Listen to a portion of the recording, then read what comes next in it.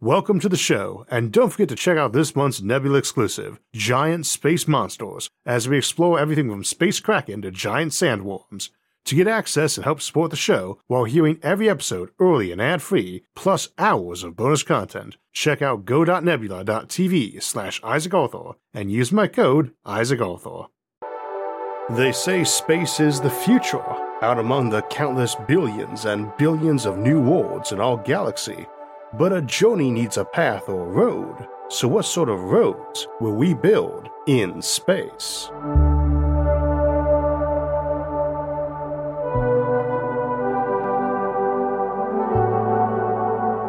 Underneath almost every house or building, humble or grand, is a foundation and often a driveway to a road, power lines, water lines, sewer, telephone, cable, internet, and more.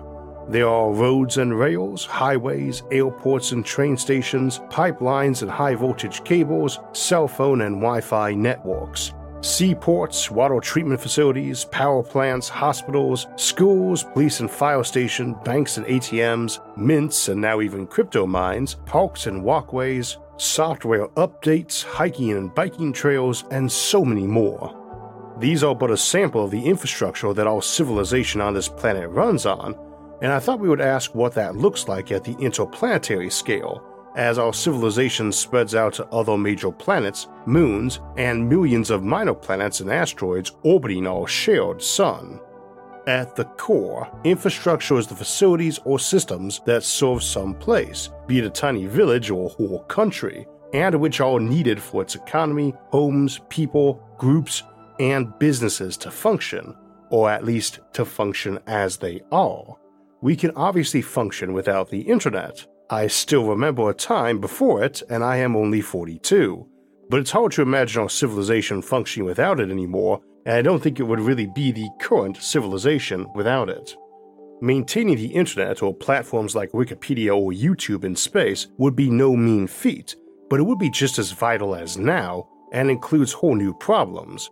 One of the ironies of space is that this era of instant communication is likely to be a short-lived period, unless we find some method of communicating faster than light, which is in contradiction to our current understanding of physics. In such a case, as the volume of inhabited space increases, we might return to an earlier era where messages were carried by ships and a response would take several weeks. Fortunately, everything in this solar system is still inside contact times shorter than what was routine in most nations prior to modern telecommunications. The basic ability to pass information between people and groups is perhaps the most foundational aspect of infrastructure, and so we can imagine the whole solar system being knit together to one degree or another, much as Earth has been in recent centuries, though hopefully more peacefully, respectfully, and productively than has often been the case. This would not seem as much an option at the interstellar scale, let alone at the galactic level, and we may contemplate those scenarios more another day, but it's beyond our current scope.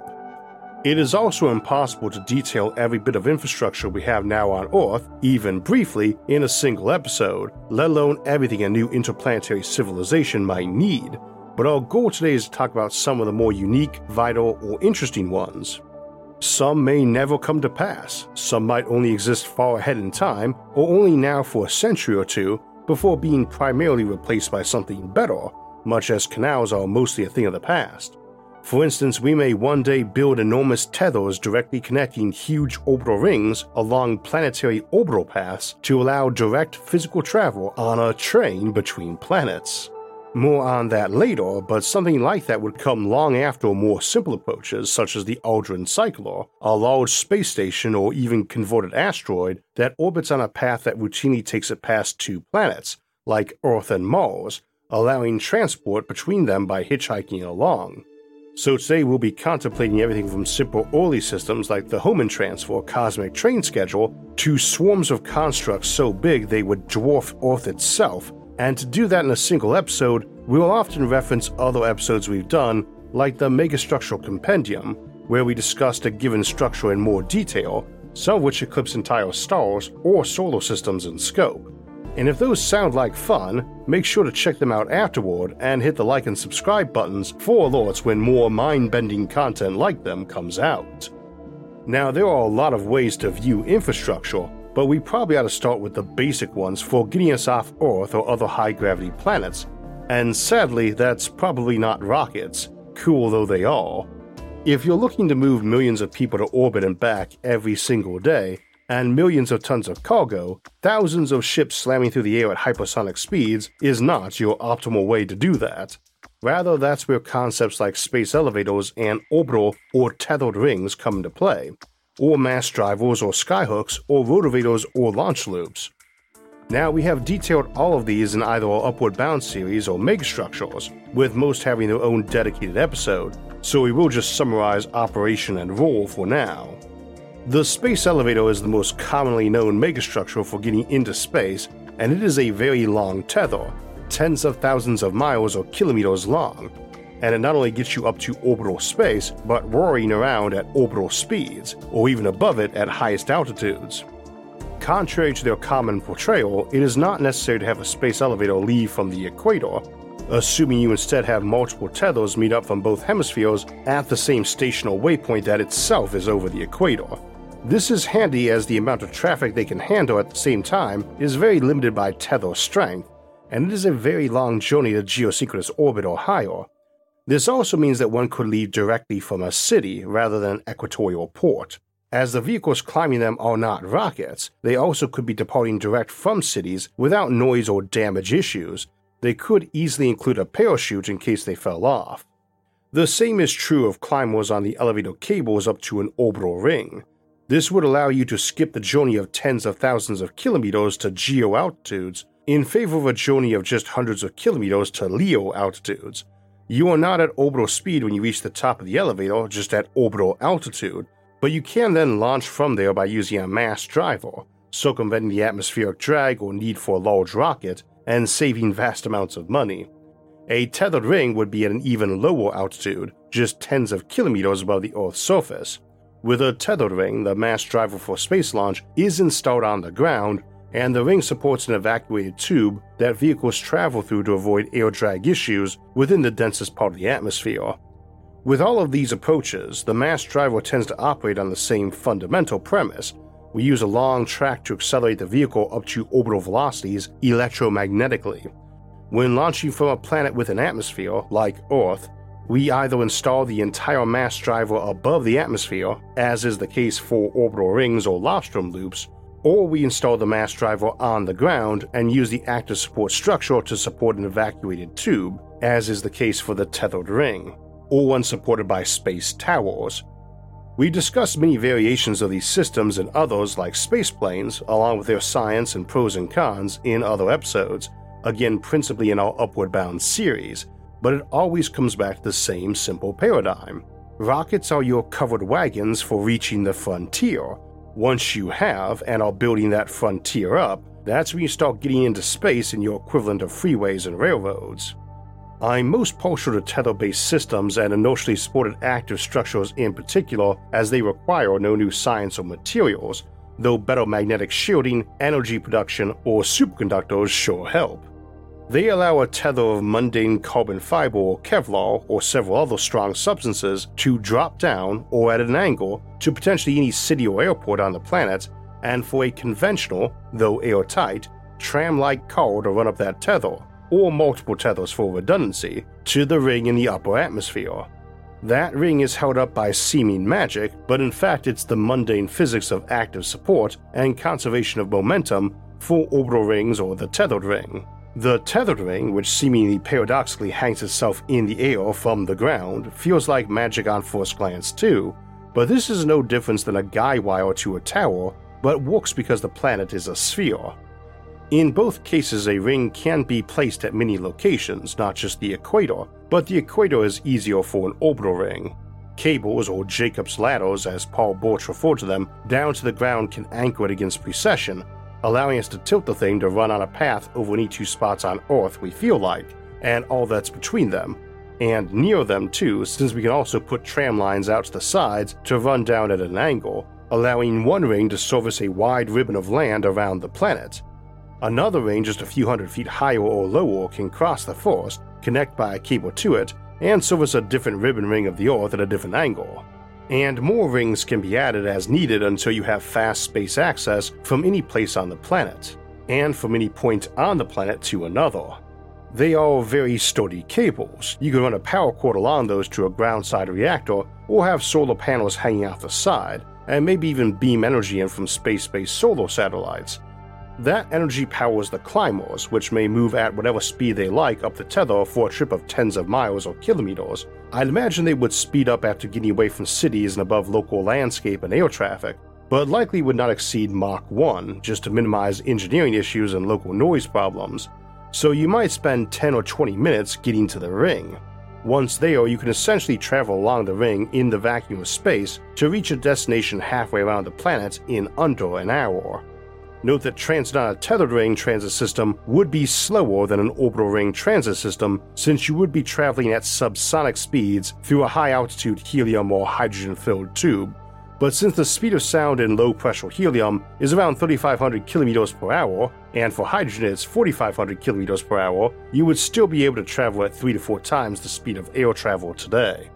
On an orbital ring, it's limited only by the acceleration people are comfortable with, which includes the centrifugal force of turning around the planet. It's hard to say what your time to the local station would be, or from your terminus station to your final destination, or transfer times at each layover, but it makes a very plausible case for transfer from any spot on the planet to another, door to door, in only a few hours. Cheaply, too, for a person or for cargo.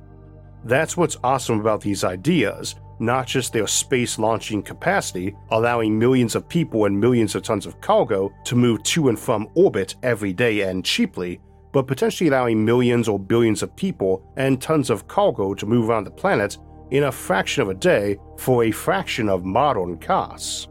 As part of our interplanetary infrastructure, these systems also offer massive economic boons to the planet, ours or any we settle, and that's why I like them. Along with cheap orbital launch requiring no new science, it is much easier to fund, build, improve, and maintain a space launcher that also has vast and direct benefits to us down here on Earth. You leave LA and are in London or Tokyo 2 hours later to visit the family for the weekend or attend a business trip. You can live in New York City and commute half an hour to the orbital ring in space you work at each day and still be home in time for dinner. Ultra safe, ultra reliable, ultra cheap. On already airless worlds, which is most of them, such transport systems are much easier to install. Indeed, most airless worlds have very low gravity, and they are easy to burrow through or build tall structures up from. And yet, it is likely going to be a long while before we can build these structures. Some new asteroid mine or dome on Mars is unlikely to have the people and resources to justify a lot of infrastructure of this type. That said, we should be mindful that our own enormous modern infrastructure would be unimaginable even a couple centuries ago, when cobbling a road was something requiring work gangs of dozens to make the bricks and lay them for even a short stretch. Having a paved driveway to your own house was a mark of extreme wealth that even most mansions lacked. Technology and automation make it vastly easier to create infrastructure, and so it might not be that absurd to imagine an underground vacuum tunnel directly to the average person's house in centuries to come. And it's certainly easier to do on airless rocks with low gravity. So too, transforming those rocks into vast habitats where we have literally built everything including the ground under our feet may not be so difficult in a civilization with superior automation and power production. Indeed, they may not need to get much better than we are right now, just a bit more practiced. There are tens of millions of minor planets in our solar system, ranging from rocks 100 meters across that might become a village or family space farm, to those which dwarf even large nations, and which might collectively be transformed into far more living space than what we have on Earth. In early days on Earth, humans tend to take advantage of local natural shelter like caves, and built homes later, and Earth itself is like that, a handy but not terribly efficient use of mass for living space. A given mountain might have enough caves to let many hundreds shelter during bad weather or cold seasons, and even be expanded to house thousands by digging them out. But you could take that same rock and build untold millions of homes. In this same way, asteroids and smaller moons can be turned into huge amounts of artificial living habitats, such as O'Neill cylinders, and other pieces of infrastructure like extensive solar collectors or titanic orbital industries. Many an asteroid, essentially a lifeless mountain-sized rock floating in space, may get its beginning as an asteroid mine and use its income over many decades or centuries to transform that lifeless rock into a small nation with a more diverse economy. But what about travel between all those rocks? Here we have a number of possible options that range between your covered wagon and your airport or freeway. You might one day need or have the resources for something ultra-fast, but early on you start simple and low energy, and in many cases will keep to that, much as their own biggest shipping vessels carrying non-spoilable goods like metal ore or oil tend to move not much quicker than old sailing ships in an era where supersonic travel is possible. The Hohmann transfer is an example of a very low energy and slow move, at least by interplanetary terms, that we use nowadays to get spacecraft from point A to point B. And it never looks at all like the straight line we usually think of as the quickest way between two places. Everything orbiting the sun does so at a specific speed and energy, and the further from the sun you are, the slower you orbit, both in terms of your raw speed and, since your orbital path is much wider, the period it takes you to get there. For instance, Mars is about 154% further from the sun than Earth is, and moves at 81% of Earth's speed around the sun, 15 miles per second instead of 18.5. As a result, it must cover 154% of the distance around the sun while doing it at 81% of the speed, and this results in a year of 188% longer than our own. But it also means something leaving Earth, while it will lose speed moving away from the sun's gravity, needs to be moving at the right speed to reach Mars, but also not so fast as to need to burn much fuel to enter an orbit of Mars. That spacecraft will also accelerate as it approaches that planet, pulled on by that gravity, so your range of speeds to avoid flying right past that planet and slingshotting off in a new direction rather than entering orbit is smaller than one might think. This is true of essentially every cosmic body we send spacecraft to. It is even harder in the case of asteroids because they have so little gravity. Little fuel is needed to escape from them, but entering orbit around one requires extreme patience and precision. However, every planet or minor planet has optimal launch windows that allow for patient and minimal fuel use to get to them. There are usually a few options too, depending on how much fuel you're willing to burn. The most fuel efficient is called the Hohmann transfer orbit, and in the case of Mars, it is 517 days in orbit, half spent traveling there for 259 days. Travel between Earth and every other object, and also between those objects to each other, is possible, and in general, we call this the cosmic train schedule. We can also aid some journeys by traveling to other planets first in multiple steps and slingshots, and potentially aiding these with various megastructures like rotavators or mass drivers or energy and particle beams. But this is how we travel now, or sometimes using one of the slightly higher fuel burn options. Getting to Mars with people is a rations and radiation issue, so speed matters. There are options for traveling to Mars faster at different paths and speeds. They tend to require more fuel or different types of prototype engines. But one handy thing about planets with atmospheres is that you can aerobrake away excess speed on arrival, so you don't necessarily need to burn fuel both up and down from your cruising speed. It is very likely that some asteroid mine in the belt may have to wait for good windows to ship ore and metals to Earth. They might find a slow, low-fuel option to be profitable even with faster options available. After all, does it matter if you're mining for centuries at a steady and expected rate and shipping metals back to a commodity market that can easily forecast demand and uses most of that demand for titanic structures that probably take decades to build? One slightly superior option is to either build a large space station or find a small near-Earth asteroid and to nudge it onto a more elliptical orbit that regularly passes by your two objects. In the case of Earth and Mars and the basic Aldrin cycler, this is typically a bit over a 2-year orbit that permits an Earth to Mars trip of 146 days and the same on the way back. Much of that time in between each leg is spent out further past Mars. We can arrange similar cyclers to other bodies too, like Earth to Jupiter or Mars to Venus and so on. It's not hard to imagine these sorts of cycler craft, potentially several to the same destination on different schedules, serving a major infrastructural role, even in energy-abundant interplanetary civilizations. In theory, you can get to Mars in mere days with sufficient energy, and pretty much anywhere in the solar system in a few weeks by accelerating at 1g and flipping over the half point to decelerate, turn and burn maneuvers as it's sometimes called. This is popular in sci-fi, but in practice, it is hard to imagine anyone being that wasteful with fuel. And moreover, that is not a limit since you could accelerate at a higher rate. It would just be uncomfortable for most humans, and unhealthy if you went too high. Infrastructure such as large propulsive lasers or energy beams that reflect off ships' light sails or power relativistic ion drives might allow economical travel around the solar system at speeds an order of magnitude higher than planetary orbital speeds, which means travel paths closer to straight lines and journey times of weeks or months rather than years or decades. We can also skip on rocket fuel and launch at very high speeds from larger orbital rings or very long linear accelerators like a mass driver. One built out beyond geosynchronous altitudes could launch ships at those sorts of speeds too, though slowing down at the other end probably could not be accomplished by landing on such a strip. Shooting a bullet down a barrel is a lot easier than catching one in a barrel, even if technically possible.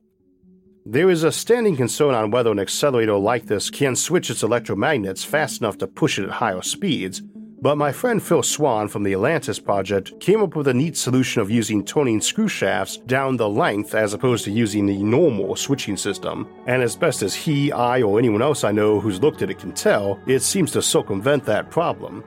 If you like the details, I'll link to his presentation on the topic, and his channel, Space Infrastructure, discusses many of the ideas in greater depth. Phil incidentally came up with the tethered ring design and ran the new Interplanetary Infrastructure session that inspired this episode at our most recent International Space Development Conference hosted by the National Space Society. Space is big and needs big ideas from smart folks to tackle it. Conferences like the ISDC are great places for people to share and discuss them, and it is a very great honor to be serving as the National Space Society's president, just like getting to run this show in our social media forums and hoping to introduce these ideas to others who might one day help make them. I know they can seem enormous and unbelievable at times, like towers taller than freeways all along, or giant rings that hoard themselves in the sky, and some might turn out to be impractical, but I never cease to be impressed by what people come up with and how often we make those dreams a reality. Some of those dreams come from conferences like the ISDC, some from online forums like the ones we have on Facebook, Reddit, and Discord, and it's inspiring to see so many of them. In the long term, we might even build orbital rings of various diameters around the Sun. We could travel between them on cables that resemble the spokes on a bicycle wheel, but the ends of those spokes would not be directly attached to the rings, but would instead couple magnetically to them and glide over them. A system comprising hundreds of rings built about 1 million kilometers apart, all interconnected with free-floating spokes, and outfitted with lots of maglev tracks and mass drivers, might become the interplanetary equivalent of a terrestrial interstate highway system. Vehicles could race up from Earth's surface, out to a ring, up a tether to another ring, and out and over until coming to a stop on Mars or Jupiter or Venus or even Pluto.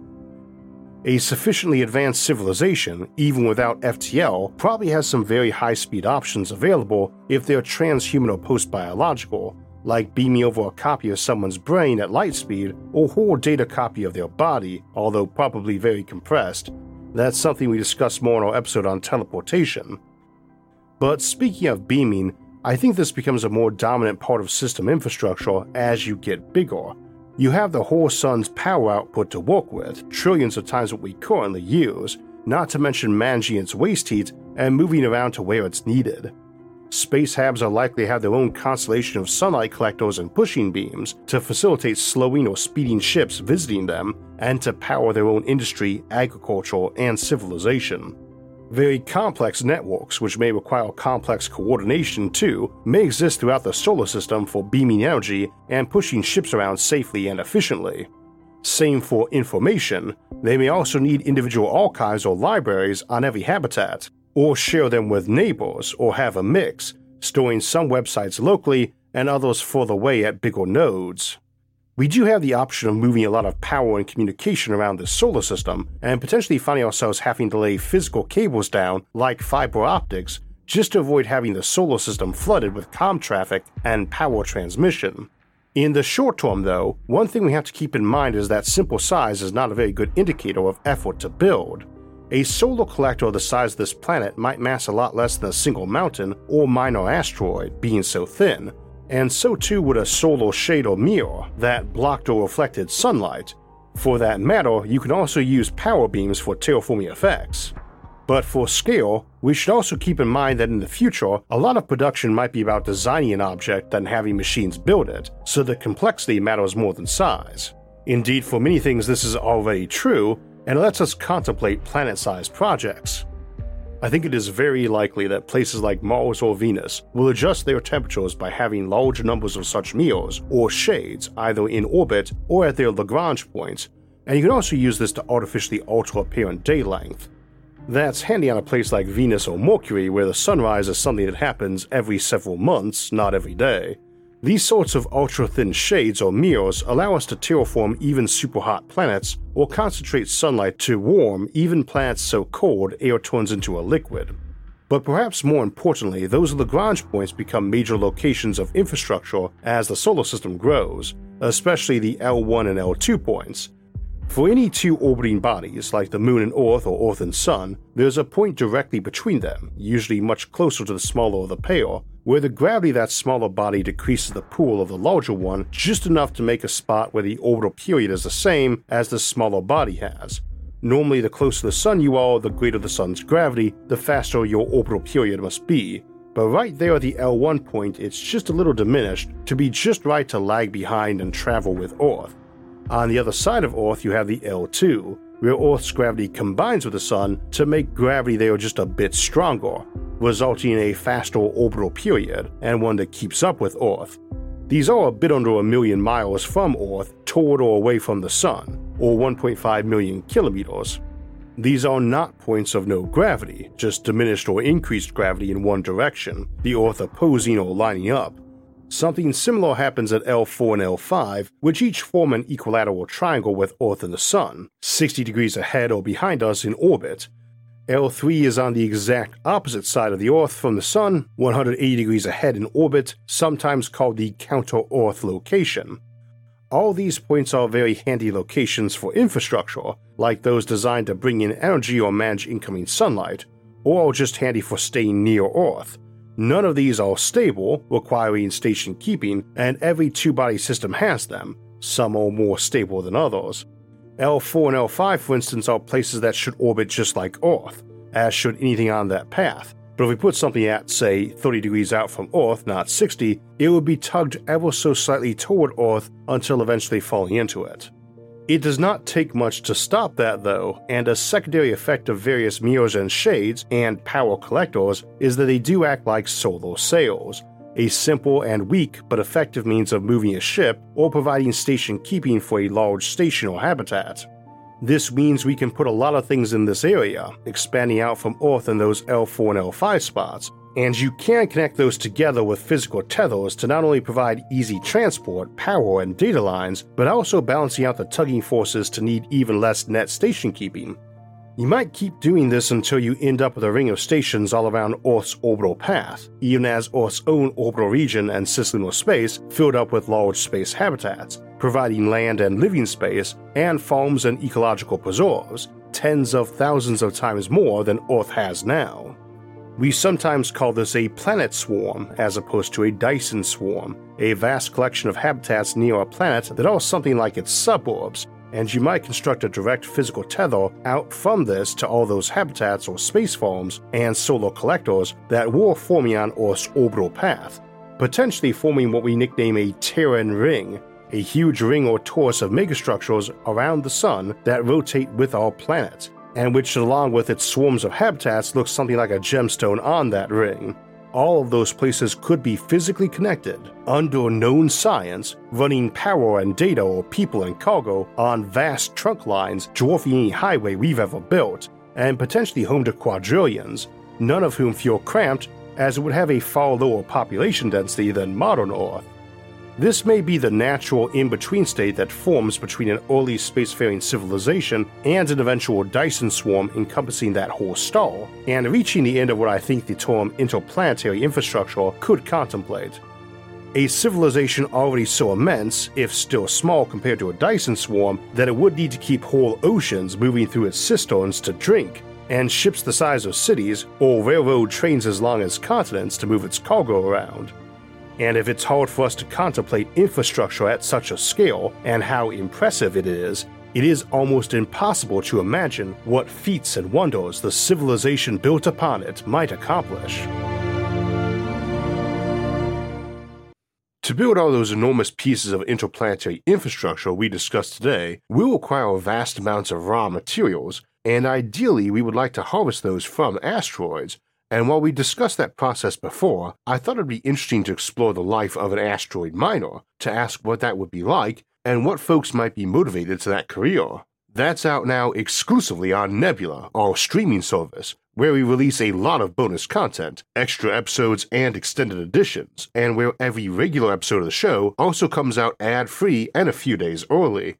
By signing up for Nebula at go.nebula.tv/IsaacArthur and using code IsaacArthur, you get access to bonus content like Life as an Asteroid Miner, Nomadic Miners on the Moon, Space Freighters, Retro Causality, Orc OR and Free Will, Conformal Cyclic Cosmology, Colonizing Binary Stars, and more. Using my link and discount, it's available now for just over $2.50 a month, less than the price of the drink or snack you might have been enjoying during the episode. However, this month, September 2023, you can also get a lifetime membership to Nebula for as long as both you and Nebula exist for $300, which goes to developing more and bigger Nebula originals and platform improvement. And if you sign up using my code, IsaacArthur, a third of that goes directly to the channel. And I'll place the link for that option in the description right under the normal one. Either way you join Nebula, you get access to all of our content early and ad-free, including the audio-only podcasts, and access to tons of bonus content from our show and many other amazing creators. As I mentioned during the episode, the National Space Society's track on interplanetary infrastructure at ISDC 2023 inspired me to write this episode, and particularly conversations with Phil Swan, who ran that track and did several of the tethered and orbital ring animations we had up today. And if you're interested in learning more about that, playing with the actual computer model those graphics came from to build your own rings, you can learn more at projectatlantis.com. We talked about megastructures a lot today, and I think that's a very appropriate way to end our 9th year here on YouTube, as our first episode, Megastructures in Space, Science and Science Fiction, came out on September 17th of 2014, and we'll be celebrating that 9th anniversary of SFIA this weekend in our Sci-Fi Sunday episode, The Fermi Paradox, Fallen Empires, where we'll try to contemplate what the ruins of ancient galactic empires and megastructures might look like if floating around the galaxy a billion years later. Then Thursday, September 21st, we'll start year 10 off by asking how we can mine atmospheres like those on Venus or Titan, or even gas giants and stars. After that, we'll close out the month with our live stream Q&A on Sunday, September 24th, and then on the 28th, we'll have an exploration of what traveling the galaxy as an adventurer or lone wanderer will be like in Have Spacesuit, Will Travel. Then we'll jump into October to explain what vacuum and zero-point energy are on October 5th, and then we'll have an episode not on spaceships, but the factories that will make them on October 12th. And to continue today's topic of infrastructure and industry in space, stay tuned for our next Sci-Fi Sunday on October 15th, where we'll contemplate entire planets turned into giant factories in Forge Worlds and Industrial Planets. If you'd like to get alerts when those and other episodes come out, make sure to hit the like, subscribe, and notification buttons. You can also support the show on Patreon, and if you want to donate and help in other ways, you can see those options by visiting our website, isaacarthur.net. You can also catch all of SFIA's episodes early and ad-free on our streaming service Nebula, along with hours of bonus content at go.nebula.tv/IsaacArthur. As always, thanks for watching and have a great week.